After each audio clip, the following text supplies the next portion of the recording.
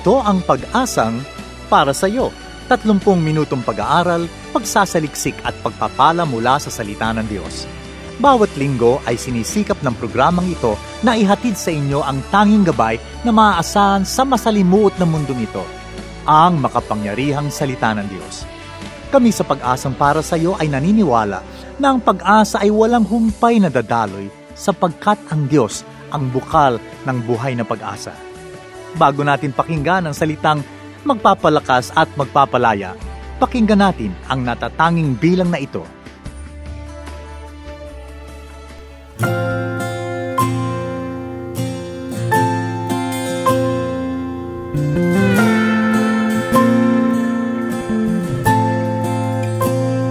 Nagmula sa'yo, Panginoon, ang pagbabago at paglago,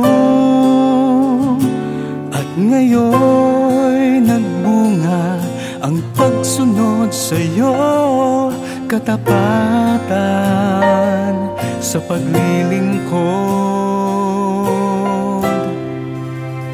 Magtatapat na tunay, tapat habang buhay, kahit may pagsubok, hindi tatalikod. Magtatapat na tunay, tapat habang buhay, kahit anong mangyari, patuloy na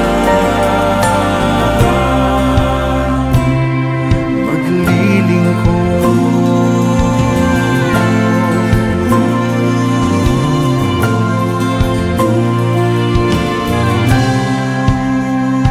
Hinuhubog tayo ng pagsubok upang tayo ay tumibay sa paglilingkod. Paglalakbay ng buhay kasama ng Diyos, tagumpay ay lubos. Magtatapat na tunay, tapat habang buhay, kahit may pagsubok, hindi tatalikod. Magtatapat na tunay, tapat habang buhay, kahit anong mangyari, patuloy na maglilingkod. Kakamti ng biyaya't pagpapala, kaya't sa Diyos pagurit kaluwalhatian, ating katapatan.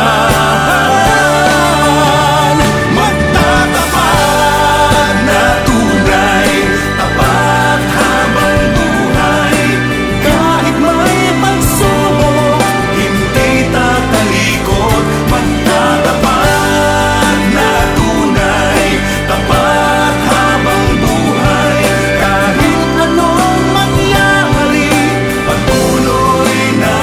Magtatapat na tunay, tapat habang buhay, kahit may pagsubok, hindi tatalikod. Magtatapat na tunay, tapat habang buhay, kahit anong mangyari, patuloy na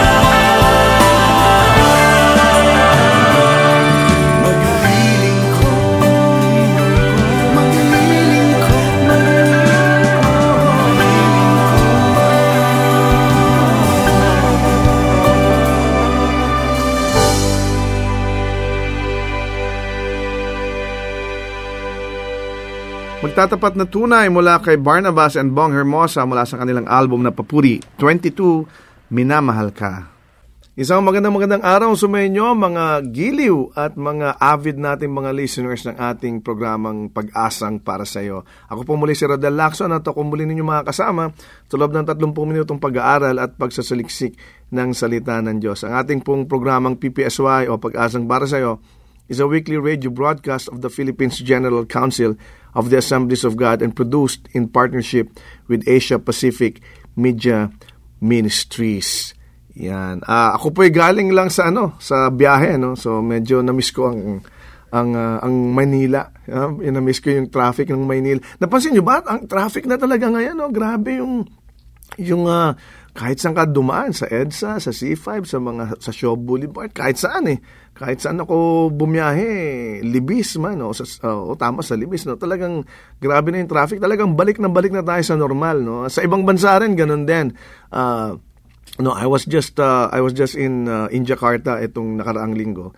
At napansin ko nga talagang medyo balik na rin talaga sila sa normal. Although nag-iingat pa rin naman sila, no? Kasi syempre nandun pa rin naman yung virus. At sa atin nga dito sa Manila, especially sa Manila, tumataas na naman ang cases natin. So ingat-ingat pa rin tayo. Hindi pa po tapos ang crisis, hindi pa po tapos ang virus. Sabi nga ng gobyerno, we on ang Department of Health, no?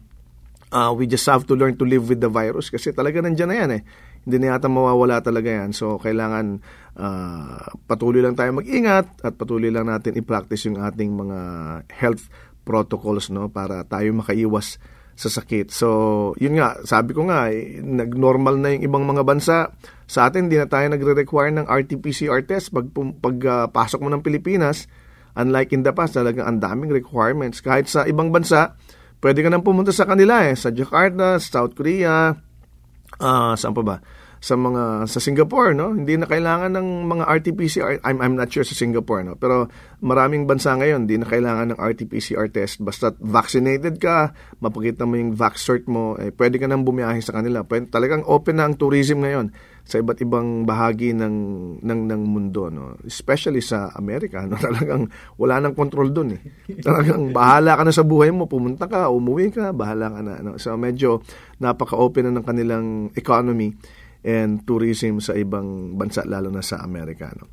So dito sa Pilipinas, konti pa at babalik na talaga tayo sa ating normal na buhay, no? So binabati natin nga pala yung mga kasamahan natin sa ministry, sa AP Media. Batiin natin si Alena Palad, no? Si Alena, dati natin kasama sa Asia Pacific Media Ministries, ngayon ay nag-transition out na siya at nasa isang hindi ko alam kung anong pero ministry pa rin sa kanya yata.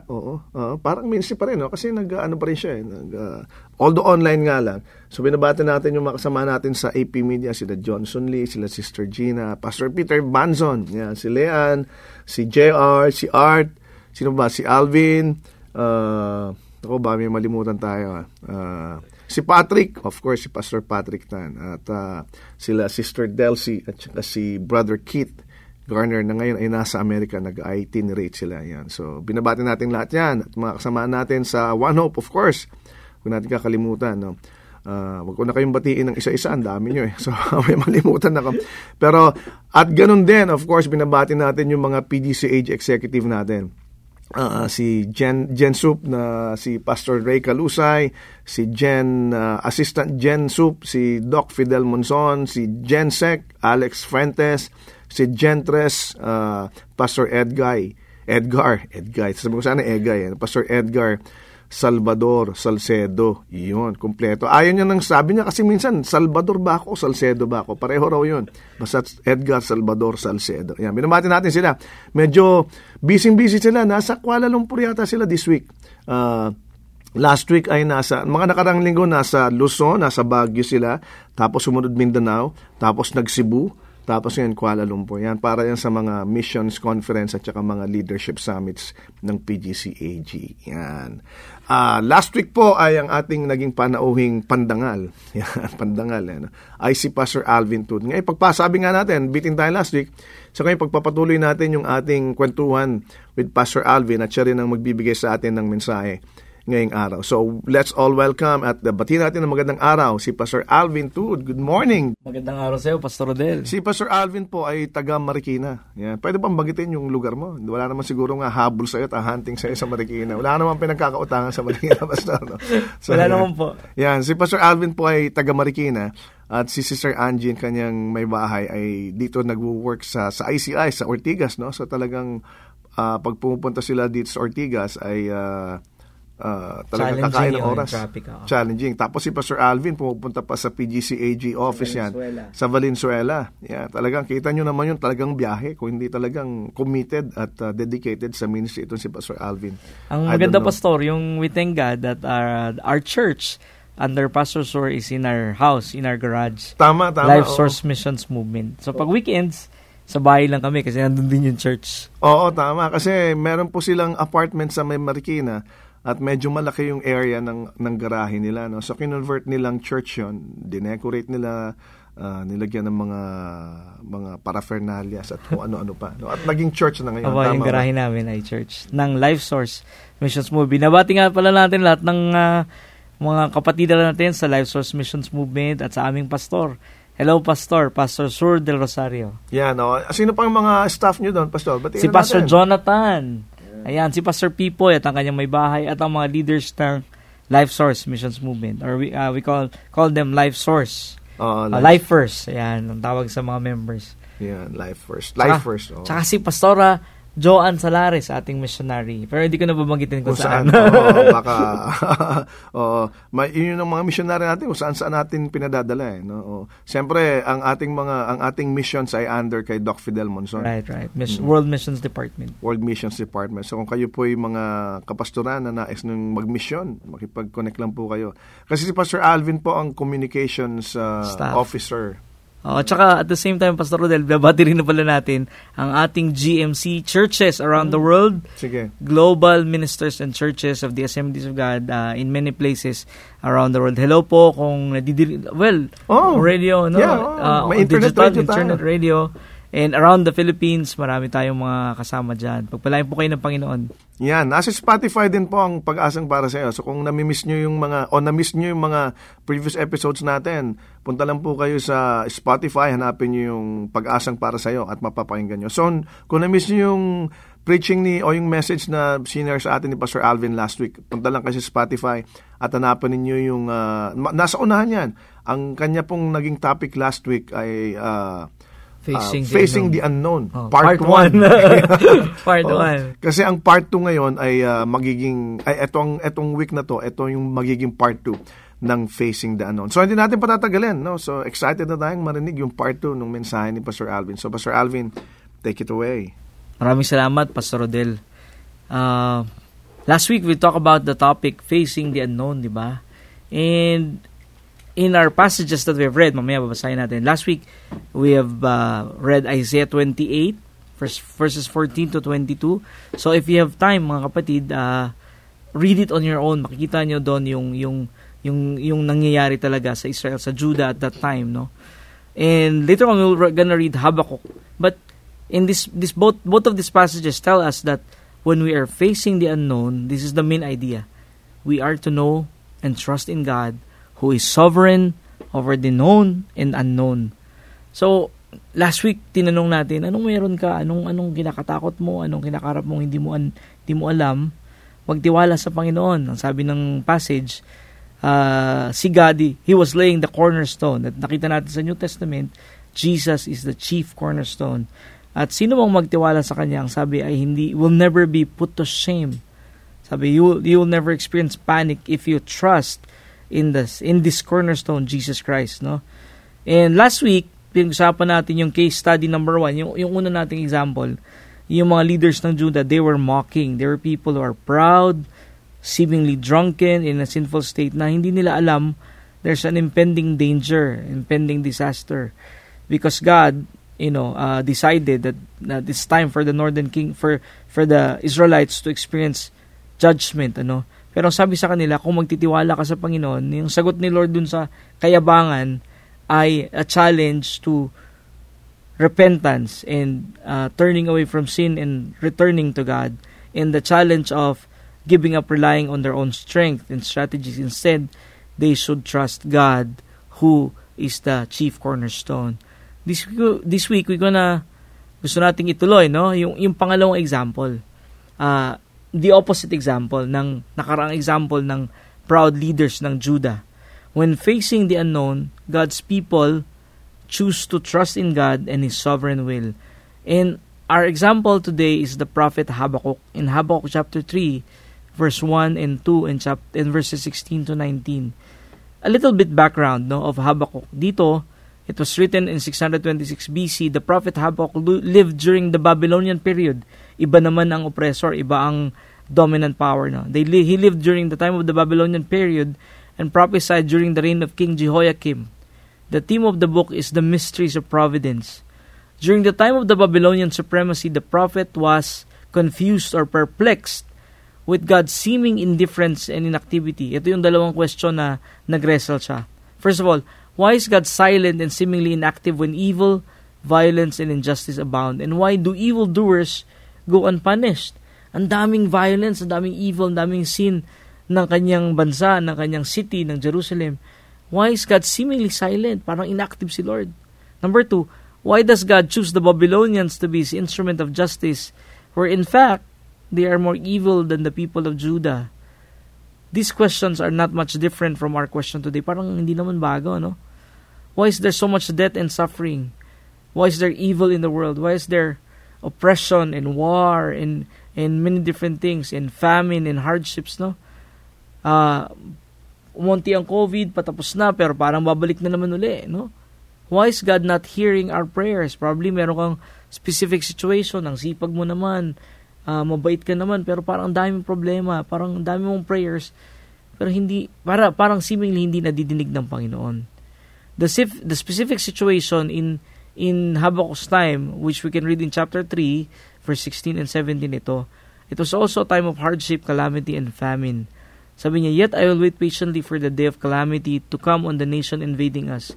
Though the fig tree does not bud, and there are no grapes on the vines, though the olive crop fails, and the fields produce no food, and there are no sheep in the pen, and no cattle in the stalls. So, ang problem niya, may economic hardships.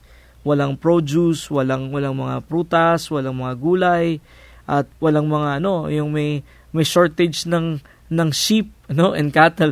Parang ngayon, may shortage ng chicken sa Pilipinas yata, Kasi pag order, one time or twice na, order kami specific na fast food, walang chicken, So parang may shortage. So ganyan din, pero salamat sa Diyos, di pa tayo umaabot dun sa ganun. Pero ito, matindi po ito, famine, The prophet's response in chapter 3, verse 16 to 19 of Habakkuk, pansinin nyo propeta ito, pero ito yung kanyang naramdaman sa panahon ng famine. I heard and my heart pounded and my lips quivered at the sound. Decay crept into my bones and my legs trembled. Sabi nun, tapos tuloy natin, yet I will wait patiently for the day of calamity to come on the nation invading us. Nagagalit siya dun sa invading nation. Parang yung nararamdaman lang natin kapag may parang seemingly oppressive nation na ina-attempt na puntahan yung ating yung mga natin, mga borders natin or maritime borders, di ba? Parang gano'n, Sabi, though the fig tree does not bud and there are no grapes on the vines, though the olive crop fails and the fields produce no food, though there are no sheep in the pen, no cattle in the stalls. This is his response. Yet I will rejoice in the Lord. I will be joyful in God my Savior. The sovereign Lord is my strength.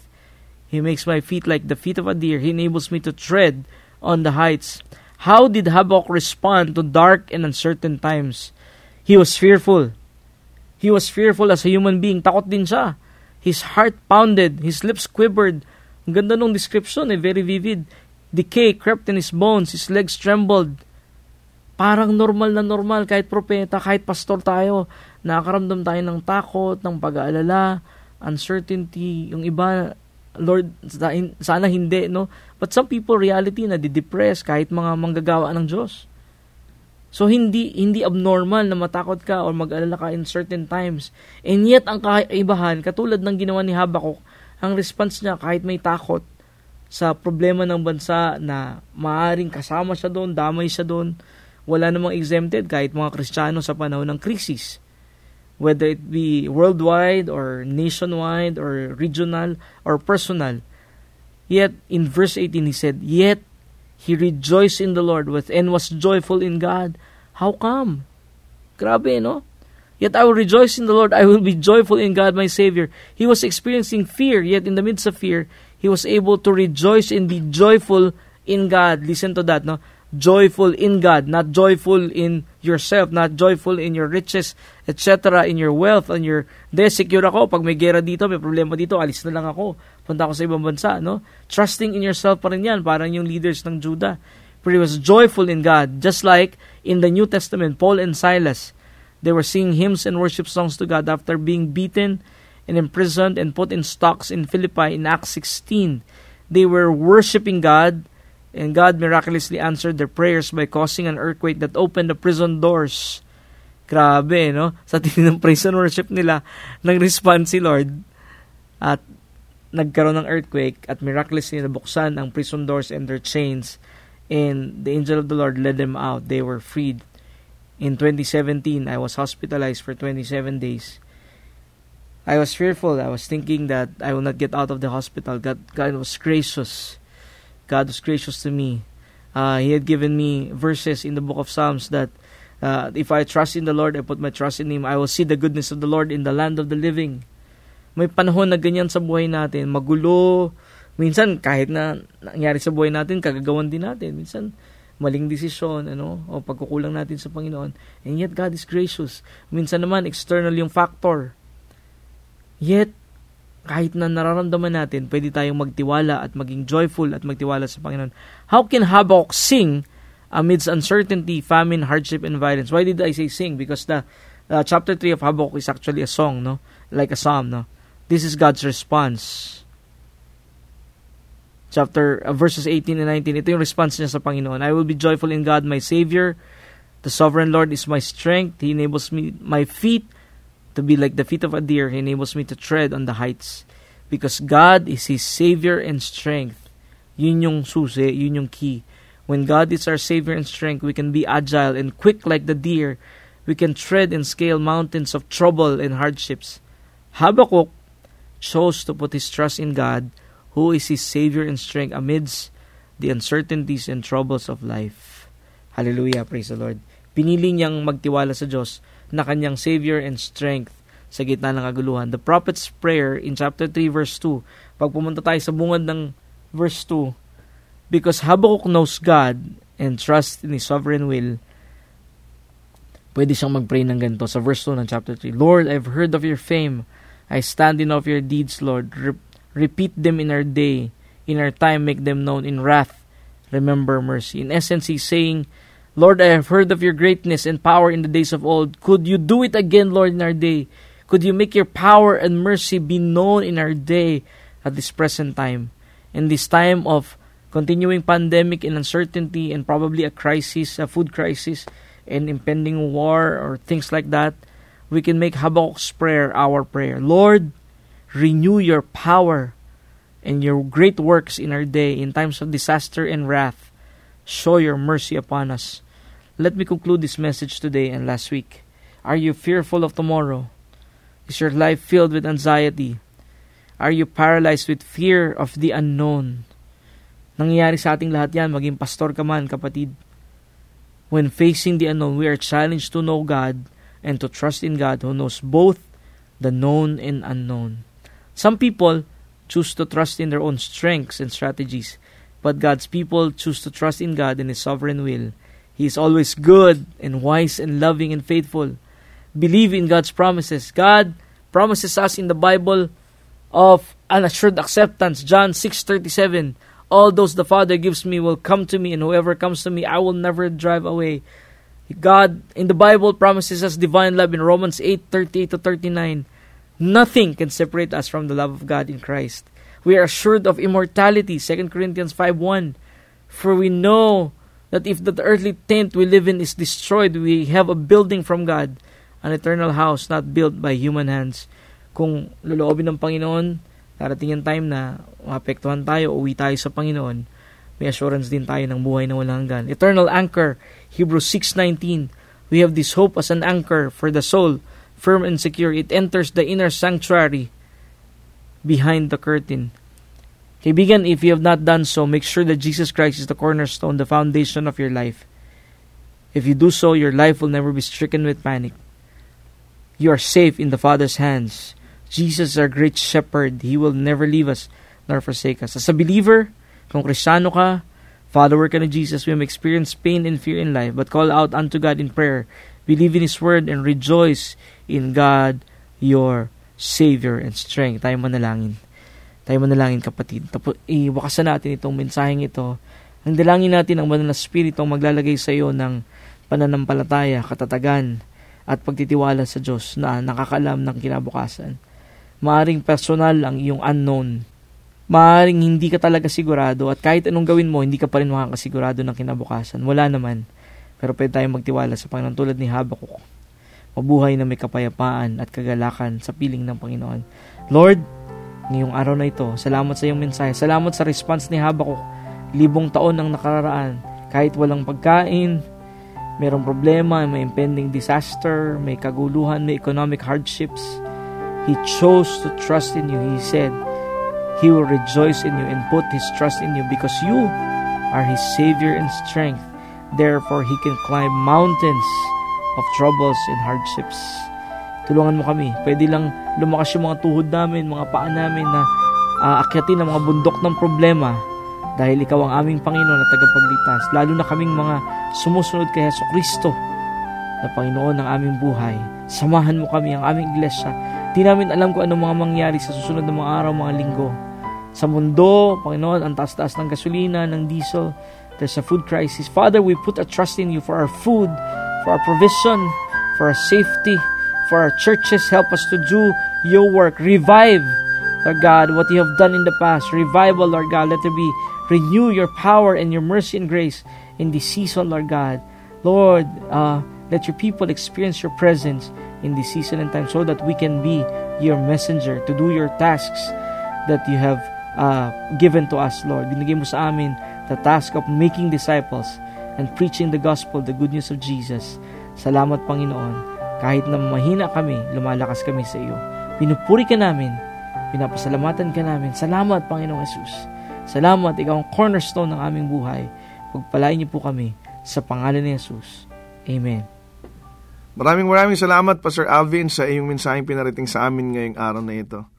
Maraming salamat, Pastor Rodel and PPSY for inviting me to share the Word of God. Pagpalain po kayong lahat ng ating Panginoon and we will see you and we will see you. Talagang magkita-kita. At narito po kami muli next week. Magkita-kita tayong muli. Maraming salamat sa iyong pakikinig sa ating programang Pag-asang para sa iyo over 702 DZAS FEBC Radio TV. Agapay ng Sambayanan. Tayo po'y kasabi ng KBP o Kapisanan ng mga broadcaster ng Pilipinas. Kung ikaw, kaibigan, kapatid, ay napagpala sa ating programa, we'd like to know you more. So we encourage you to like our Facebook page, Pag-asang para sa iyo, or go to fb.com/ppsy radio. Kung ikaw naman na may questions or suggestion or ikaw ay nangangailangan ng panalangin or counseling, message us sa ating Pag-asang para sa iyo Facebook page or sa email address na ppsyradio@gmail.com. Muli, ang aming email ay ppsyradio@gmail.com. You can also text us a cellphone number na 0919-810-6956. Muli, 0919-810-6956. Pag nag-text po kayo, lagay nyo lang po na ito po'y PPSY o Pag-asang para sa iyo. So we know how to answer you.